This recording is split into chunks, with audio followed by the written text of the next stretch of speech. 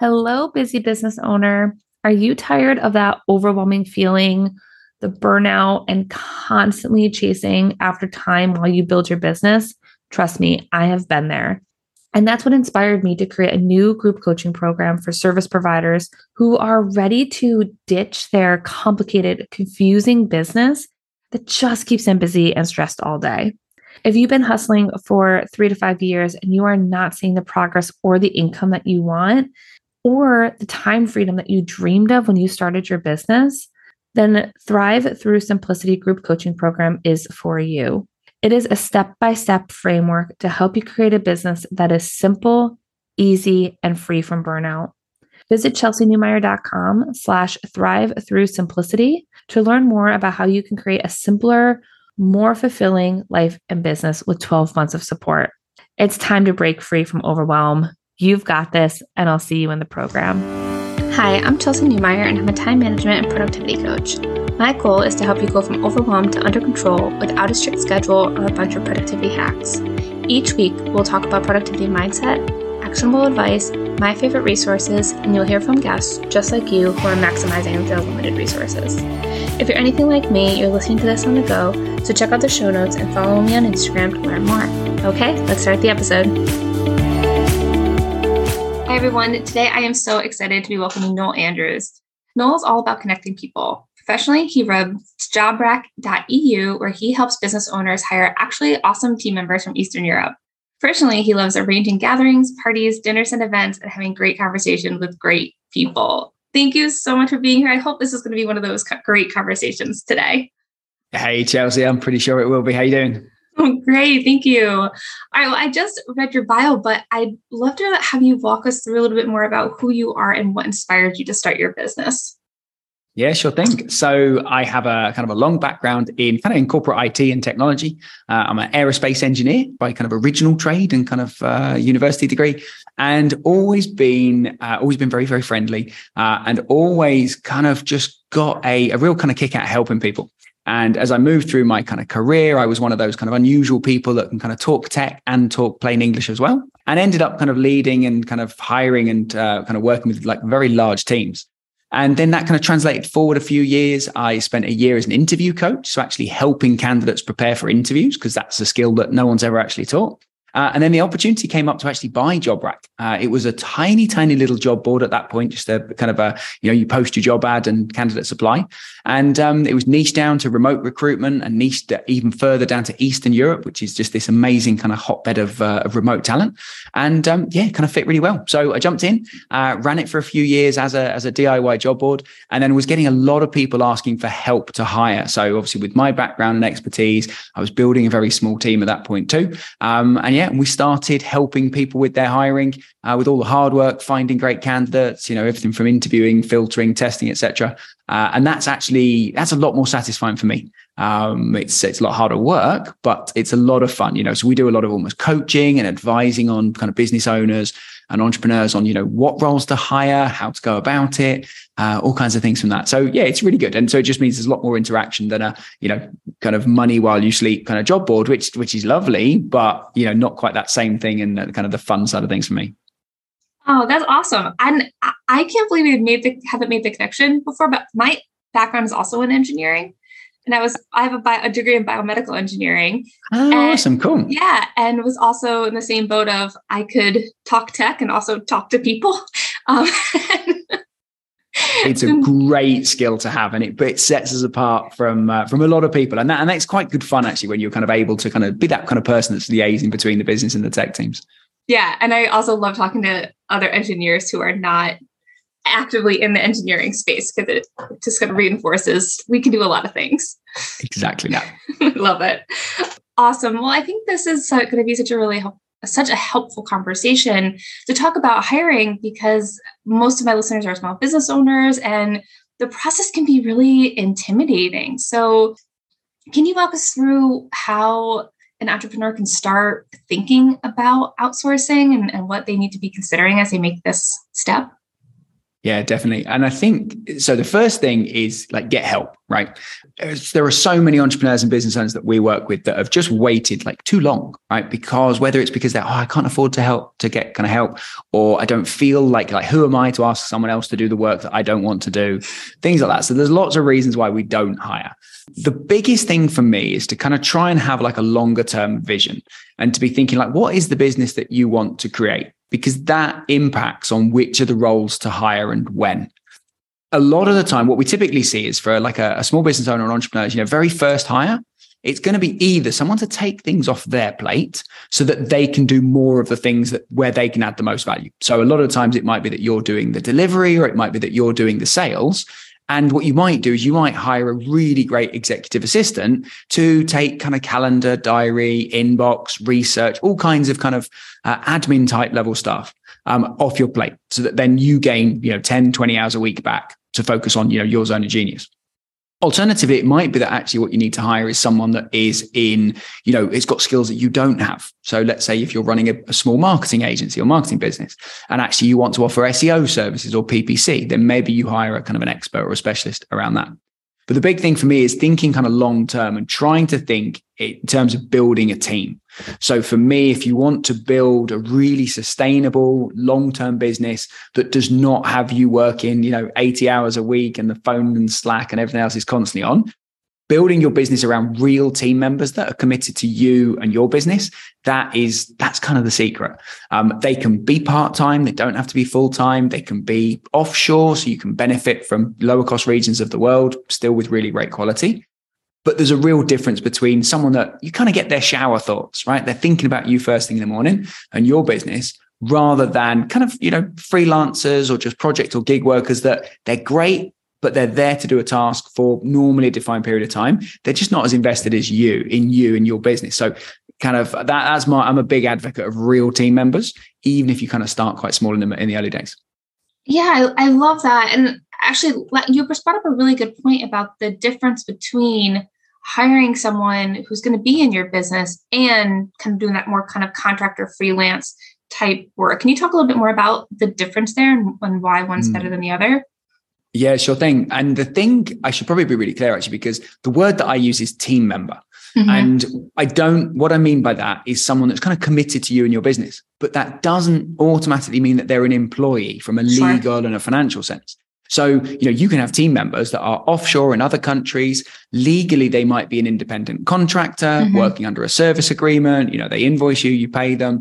And it's nice and simple. And that's normally, especially if you're in the US, Canada, or most countries, that's normally how you're going to work with someone outside of your country. Legally, independent contractor status, and they're responsible for their own tax and social security. The rest of it is then down to the expectation that you set. So if you set the expectation from the very start, I'm looking for someone to come and join my team, even if they're the very first person that's joining you, right? We're building a team. I want you to come in. I want you to be, a team member. I want us to work together, as opposed to, maybe with a freelancer or with a project type worker. Kind of, it's more that they're going to come in to do a project or do some tasks. And so for me, when you've got a team member, yes, there's going to be a core role or set of tasks and projects they're going to do. They're going to have kind of key responsibilities, but you can also expect them to be thinking about how do they make things better. Mm-hmm. So, if you get someone into kind of, let's say, use that PPC example, for instance, right? If you get a freelancer to do PPC for you, you've got to make really, really sure that they're good and that you've got your client's best interests at heart. But they're going to do what you ask them to do, but they're unlikely to be spending extra hours and extra thought to make it better for you or your clients. Whereas when you've got a team member, they're going to be looking and saying, hey, there's this thing over here. We can improve things if we use ChatGPT. We can improve things if we use this plugin. They're kind of just way, way more invested. Kind of. So that's probably the biggest difference. It's not a universal rule, but generally, freelancers, kind of gig workers, people doing projects and tasks are going to be doing the projects and the tasks. People that are focused on you, that are your team members, they're kind of thinking more long-term, a bit more committed, and you're more likely to get that kind of improvement mindset. Okay, that's really helpful. And that makes a lot of sense, especially when you're thinking about that long-term piece, right? And someone who's going to be, you're investing a lot in this person and to get them up to speed. And that brings me to my next question, because I had a client recently who really needs to hire, and he got burned really bad by a bad hire, and it cost him a lot of time, it cost him a lot of money. And so how do you ease someone's fears who may have had an experience where it wasn't the right fit? Yeah. So first of all, hiring is hard, right? And it doesn't matter how experienced you get. Even the best CEOs in the world and throughout all history will generally acknowledge, there was a quote I read recently, and someone was saying that, hey, at the start of their career, maybe they were getting like a 50% success rate in their hires. And after like a 40-year career, they were maybe at a 70% success rate, right? So it's just not guaranteed.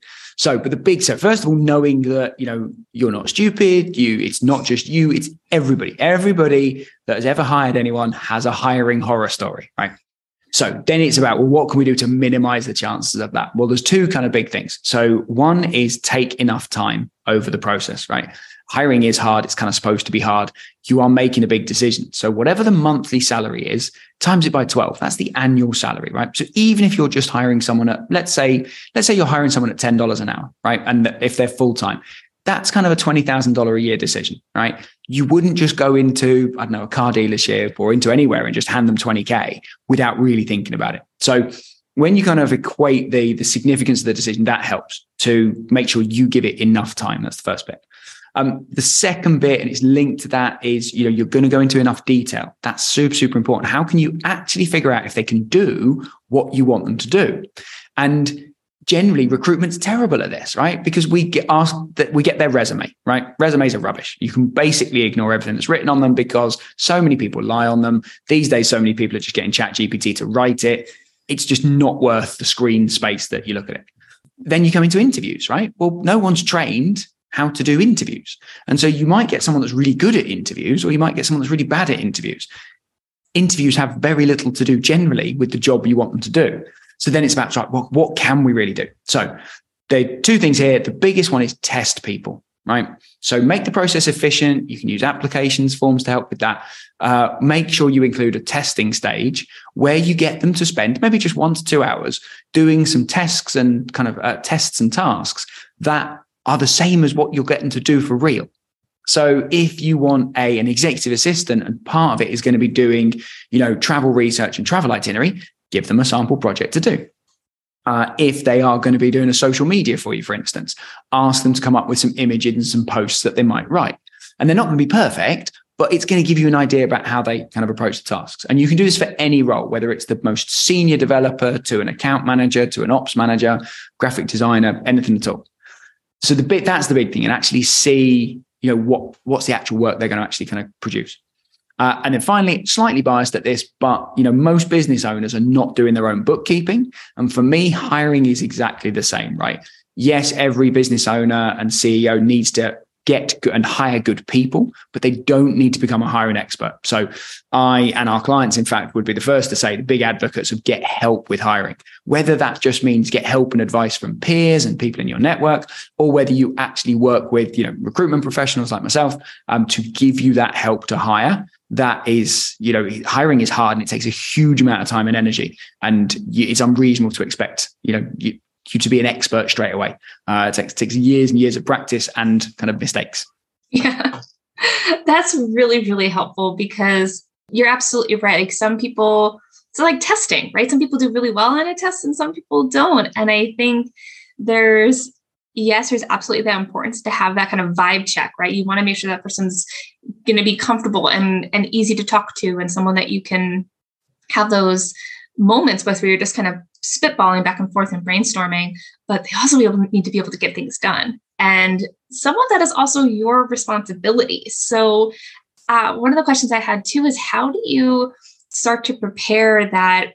I think I have like delegation muscle written down, which must be something that we talked about in our pre-chat, but it's hard, right? These are our businesses. We love them, right? We don't want to give up our babies and let someone into our brain. So how can we start building up that muscle so that when that person comes onto the team, they also have the tools they need to be successful?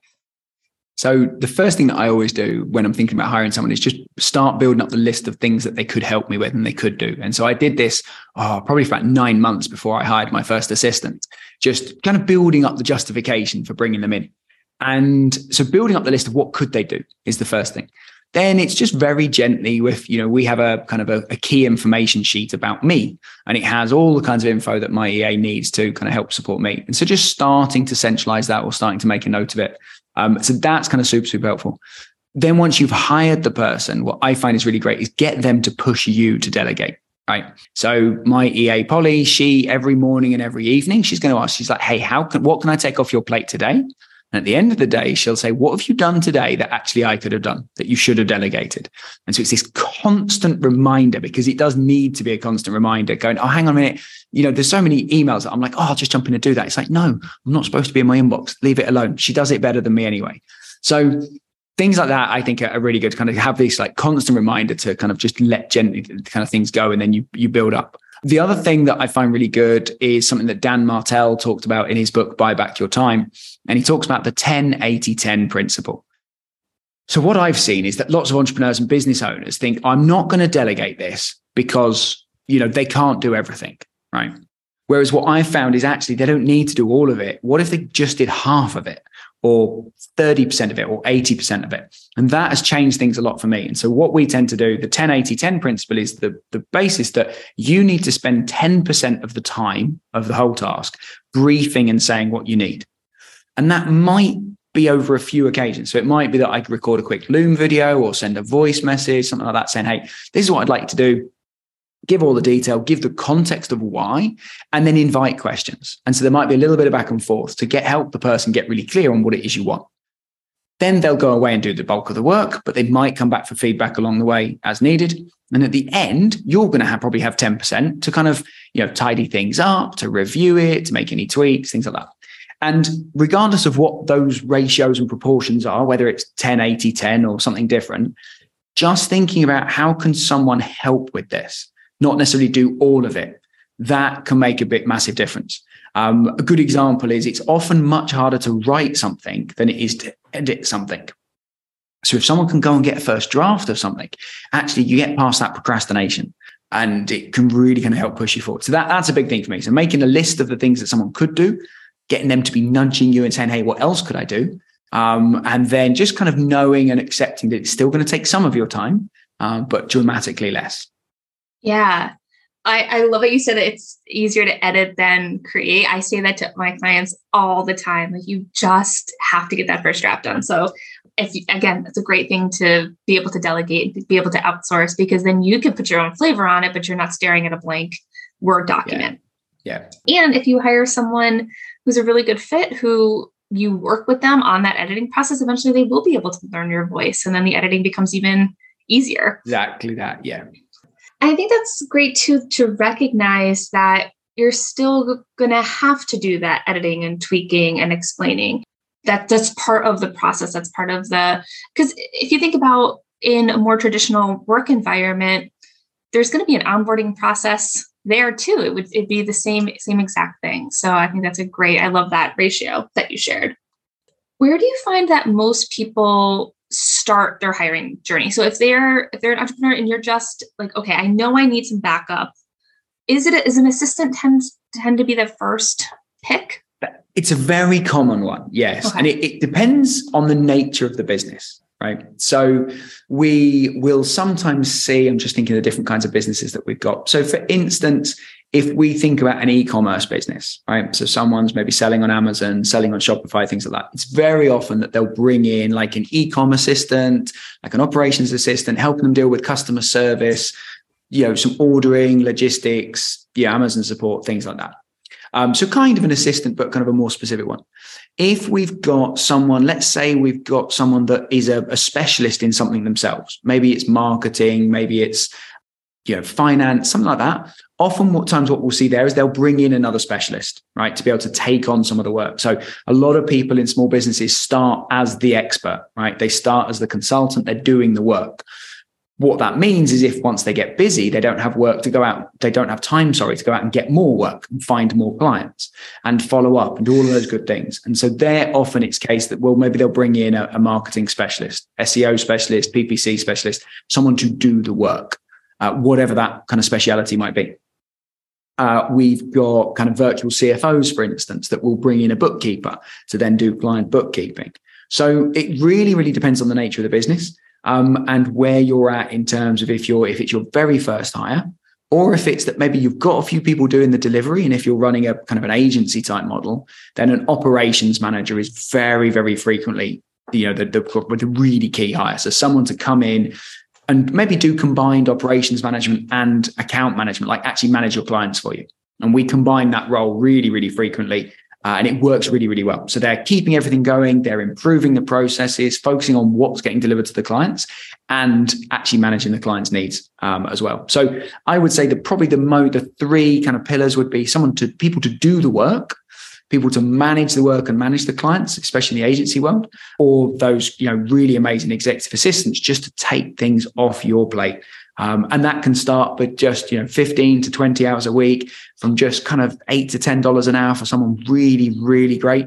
That can make a huge difference to kind of your week, your month, and kind of just general quality of life. Yeah, I love it. I think that's a great breakdown. My first hire was a bookkeeper, because again, I'm not bad at it. I like that stuff. I'm an engineering nerd. I like the numbers, but I just knew that it wasn't going to be my expertise and not something that I could keep up with, or something that I wanted to keep up with. And so that was such a relief off my plate when I hired her. Definitely. And there's a lot to be said also for, when should you hire a person versus when should you contract with a service? So for me, for instance, I haven't hired a bookkeeper, but I use a bookkeeping service because actually for the cost and the amount of work I've got, I don't actually want to manage a person. I don't, for me, it made more sense to do it that way. But both ways work great. And so it's looking and saying, hey, when should I have a service that's providing that service to me? When should I bring a team member in? So I'm a big fan of kind of, hey, what's going to move the needle the most for where you are as a business owner? And one of the things that I do is I'm hopping on calls all the time with people, helping them figure that out, almost doing kind of like elements of business coaching like you do, people figuring out, right, what is the biggest blocker and how do we kind of unblock it? Yeah, well, it actually brings me to my next question, which should have been our first question, but how do you know when you're ready to hire? How do you know when you're ready to bring someone in?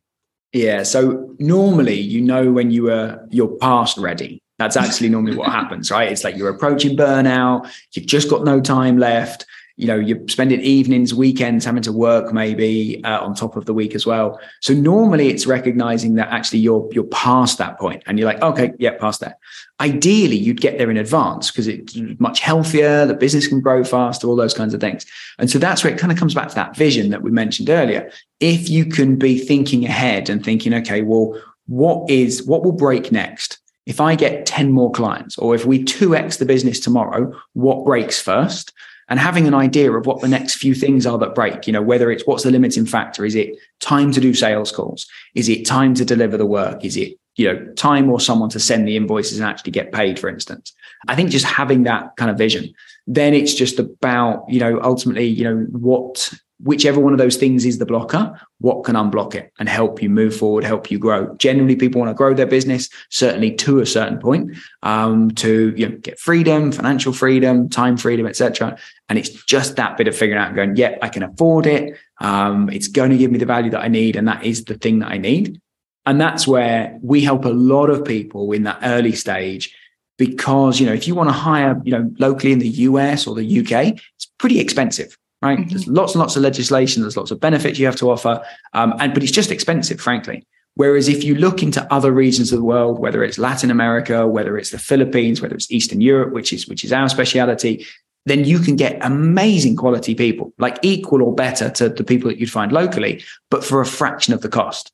And that is how, kind of our clients are really helping kind of catapult their businesses forwards through really, really great people, but at a lower cost, which lets you hire earlier than you could even dream about doing locally. Sure. And that brings me to the question too, of if people are worried about the cost, right? If that is something that they're concerned about, do you find that hiring people actually helps the business owner make more money, right? Is that a trend you see? Oh, yeah. Yeah, hugely. So, I mean, if we take the example of a business owner that is just strapped for time, right? And they're doing most things themselves and they don't have time to do prospecting, do any lead generation, do sales calls, right? So let's say they bring in a part-time executive assistant, right? That takes 10 to 20 hours a week off their plate, even if it's just 10 hours. And it's very, very easy for a good assistant to come in and save 10 hours a week. let's say they're working 20 hours, and even if they're at $10, $10 an hour, which in Eastern Europe, you get an amazing person for $10 an hour. You're talking about, what's that? They're doing 20 hours a week. It's like $800 a month, right? Can you make $200 a week if you had an extra 10 hours? The answer is hell yeah. And that, without any doubt. And so that we see it, every day. If you bring in, an SEO specialist or a marketing specialist or someone to work either on your business to bring you business or to work on your clients, depending on what you're doing, they can deliver, 5-10x the value that they're actually costing. And that's just the nature of things. So yeah, it gives a lot of peace of mind. And we also see a lot of kind of almost a lot of stress relief and actual just emotional relief because you have someone to share things with. So we have a lot of solopreneurs that we help with that very first hire. And we go up to people with, most of our clients have got maybe between kind of 5 and 100 team members, something like that. And, sharing the burden of things makes a huge, huge difference. So especially when you're smaller, because each person that you add makes a kind of a bigger kind of difference. Sure. Yeah. You bring up a really good point too, that sometimes this is, it's a little lonely, right? Like if you're a solopreneur, if you're, or even if it's just you and, my bookkeeper only touch base with once a month. I mean, I adore her. She's fabulous, but we don't talk on a day-to-day basis. Mm-hmm. And so, yeah, having someone that you can run ideas by and just kind of keep in the loop can be absolutely a good thing to have in business. Yeah. And use for accountability as well. Mm-hmm. So you can use an assistant to keep you accountable, right? Now, some people don't like this idea because they're like, I'm paying their wages. They're not going to tell me what to do.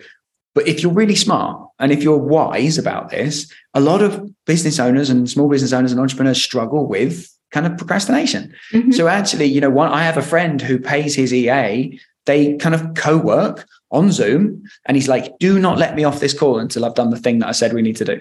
Right. And they do that and to use it. And then once I've done it, I'm free. And so that you can use an assistant or a team member for that accountability, hold each other accountable to things. And, there's websites like FocusMate that you can do the very similar thing. But yeah, a team member not only can help with the loneliness, you're sharing the pain, you're sharing the workload, but also for accountability as well. Yeah, I just brought on a podcast manager and she shared this extensive Trello board with me. And I have assignments every week and she's really keeping me on track, which is amazing because as much as I love doing the interviews, everything else in the podcast was such a struggle for me. So I'm sure she's listening now. She edits, but I adore her.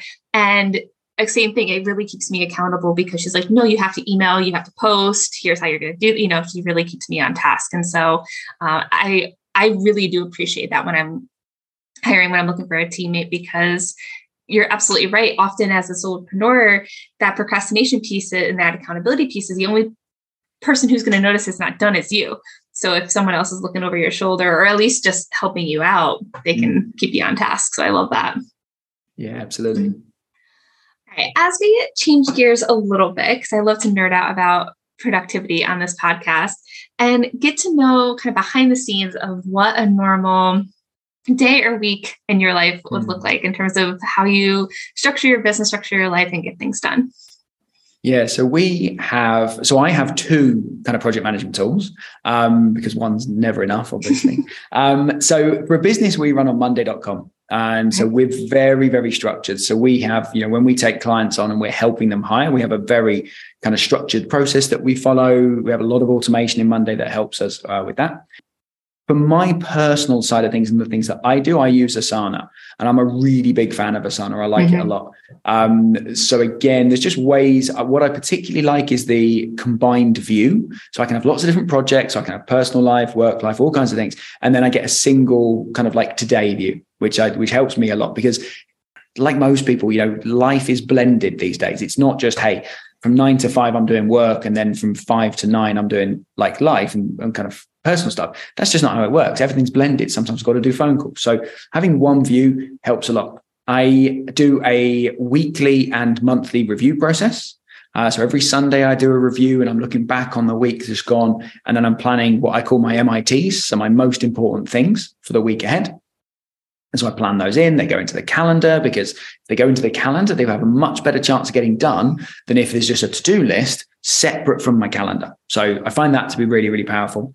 And I try, and this is a work in progress, I have a tendency to plan too much. That's, kind of unachievable, basically. And there's a real downside to that, because if you're never actually clearing the list, you're never getting that kind of endorphin streak, never getting that feel good kind of feeling. Instead, you're just like, oh, I failed today because I didn't finish the to-do list. So I'm working to kind of like just try and have one key thing each day. That's the thing I'm working on. And I put time in for that.